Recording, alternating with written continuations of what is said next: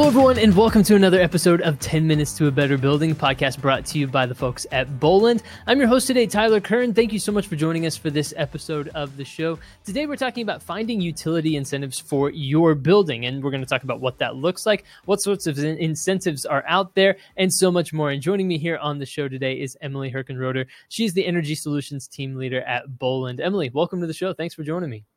Thank you, Tyler. I'm happy to be here.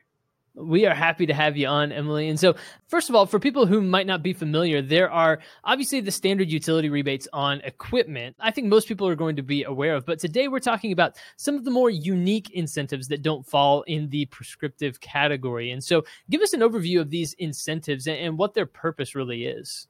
Sure. Yeah. So, really the purpose of the incentive program is pretty simple. It's designed to reduce demand on the utility grid by incentivizing businesses to do capital improvement projects at a fraction of the cost. The savings for clients is pretty much two-part. You have the incentive rebate payout, and that's paired with a significant cut in the HVAC energy usage. So this could look like a simple payback of 3 to 5 years down the road in some cases.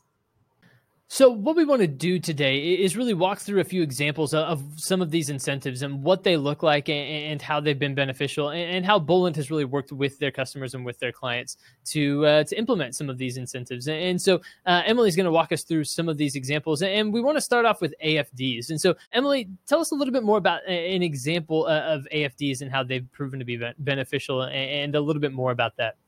Sure. Yeah. We actually found a chiller plant in DC that qualified for a really good rebate for AFDs. Since Washington, DC already has a relatively expensive electricity rate, we found that this payback was actually, for one AFD itself, roughly 2 to 3 years payback.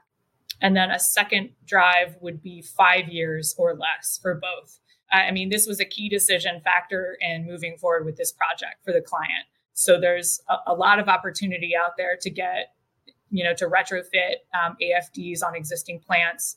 In addition to DC, there's programs with Pepco and Dominion that offer $50 per horsepower for Pepco and then $56 per horsepower for Dominion. That is fantastic, and I think a really powerful example of what incentives like this can do and the benefits of them. Is there anything else about AFDs that you want to share before we move on to our next example? No, just that there's a lot more recent activity with it, and there's certainly opportunity if folks want to reach out to our group. Excellent stuff. So next we're going to talk about Belimo energy valves. And so tell us about this example and give us some details on why Belimo energy valves are incentivized. Sure. Yeah, Boland did a retrofit project in Berkeley County where a number of outdated system components were replaced with Belimo energy valves. This reduced their HVAC energy usage by more than half. So essentially, these Belimo energy valves are pressure independent that both monitor the coil performance and the energy consumption. And they solve a lot of problems in chiller plants with the low delta T syndrome. In this specific project in Berkeley County, we found some major flaws in their piping because of these valves specifically. And so again, we eliminated a lot of the overpumping and reduced their energy usage by half. So it was a great opportunity.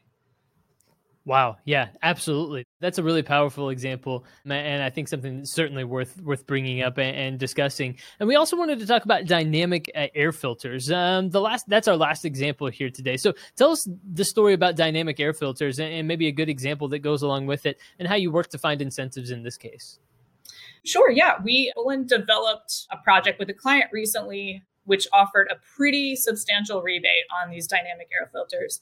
In this particular project, we estimated, enough kWh savings to produce a rebate of almost $106,000.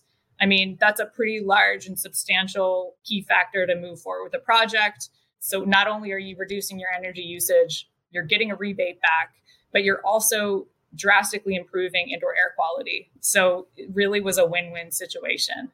So specifically in DC, for these types of custom projects, they offer 3.5 cents per kWh saved. Pepco offers 25 cents per kWh saved, and Dominion offers 4 cents per kWh saved. So there's opportunity in all all of those territories. That's absolutely fantastic. So those are the 3 examples that we wanted to share with everyone today. And as a way of maybe some follow-up questions here, Emily, these are all things that can be installed on existing buildings already, right? Absolutely. Yep. If there's any question about like the age of your equipment and what shape it's in, you can schedule a survey with us and we can come out and take a look at what the degradation is of your equipment. But we certainly have installed all of the things mentioned on existing equipment. I think that's a really great clarification and important for people to know. So when it comes to the role that Bolin can play in this, what does it take for someone to get in touch and to learn a little bit more about how they can do something like what you've discussed in these case studies? Sure. So the very simple way would be to start out by reaching out to one of us, send us a utility bill and some trend data. If you lack trend data, we can perform a survey at your site and we can install data loggers or, potentially even a Belimo energy valve test kit. Those exist. We can get you in a starting place for sure. Absolutely. Now, this is these 10-minute conversations always just absolutely fly by, and it always amazes me how quickly we can fill up a podcast like this. And so it always feels like there's so much more we could dive into with each of these examples and each of these topics. But Emily, as we begin to wrap up this episode today, is there anything else you want people to know about finding incentives and finding these utility incentives for your building? Anything else that people need to be aware of and that you want people to know before we wrap this up?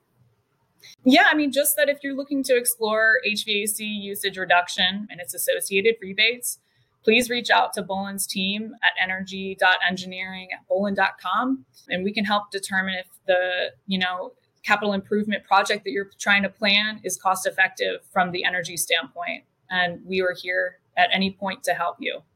Absolutely. That's a great, I think, word of advice to wrap up on. What was that email address again, one more time, for people who may have missed it the first time? Sure. It's energy.engineering@bolin.com. energy.engineering@bolin.com. You can reach out there if you have questions, if you want to learn more. And of course, you can always visit bolin.com for more and to reach out there and to learn more about the solutions that Bolin offers in this area as well. Emily Herkenroder, thank you so much for joining us here on this episode of 10 Minutes to a Better Building and sharing a little bit more about utility incentives. Thank you, Tyler.